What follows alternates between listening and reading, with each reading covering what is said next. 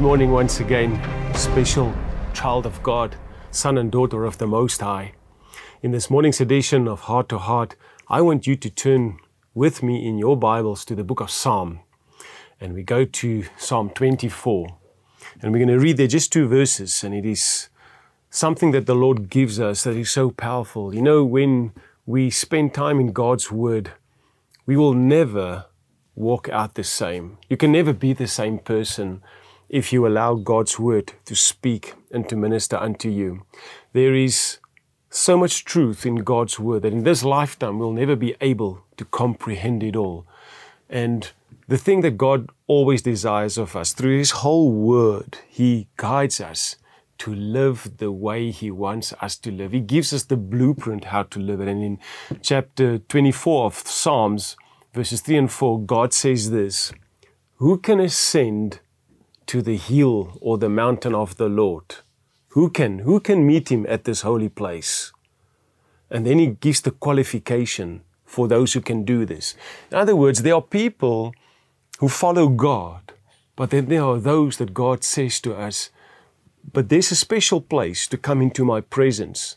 And He gives us the standard of how to enter into His presence. And it's up to us to abide by that and to comply to it, because when we do this, we will come into His presence. And then He qualifies by how we are be able to enter into His presence. He says there, "He who has clean hands and a pure heart."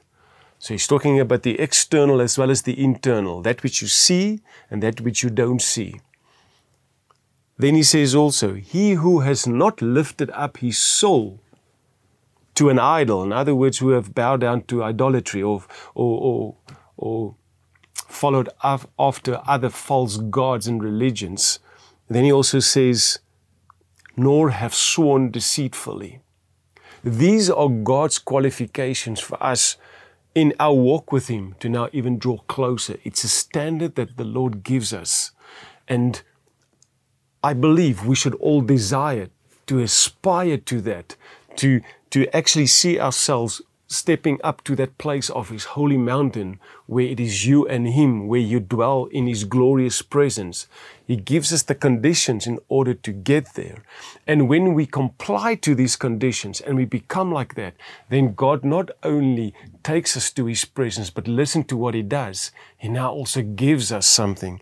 In verse 5 He says, "And he shall receive blessing from the Lord." The one who does this, we shall receive a blessing from the Lord, and we shall receive a second thing, and we shall receive the righteousness from God. It is God's desire to bless us and to pour out His righteousness upon us. The more we become like God, the more we see, we breathe, we walk, we live like Him, and you become in tune, in sync with Him. It is His desire for us. So I want to encourage you, go and become that person to ascend to the hill of the Lord. God's given us the standard, and He's given us the blessing that accompanies that standard so that we can be in the presence of our God. Who doesn't want to be in the presence of our God?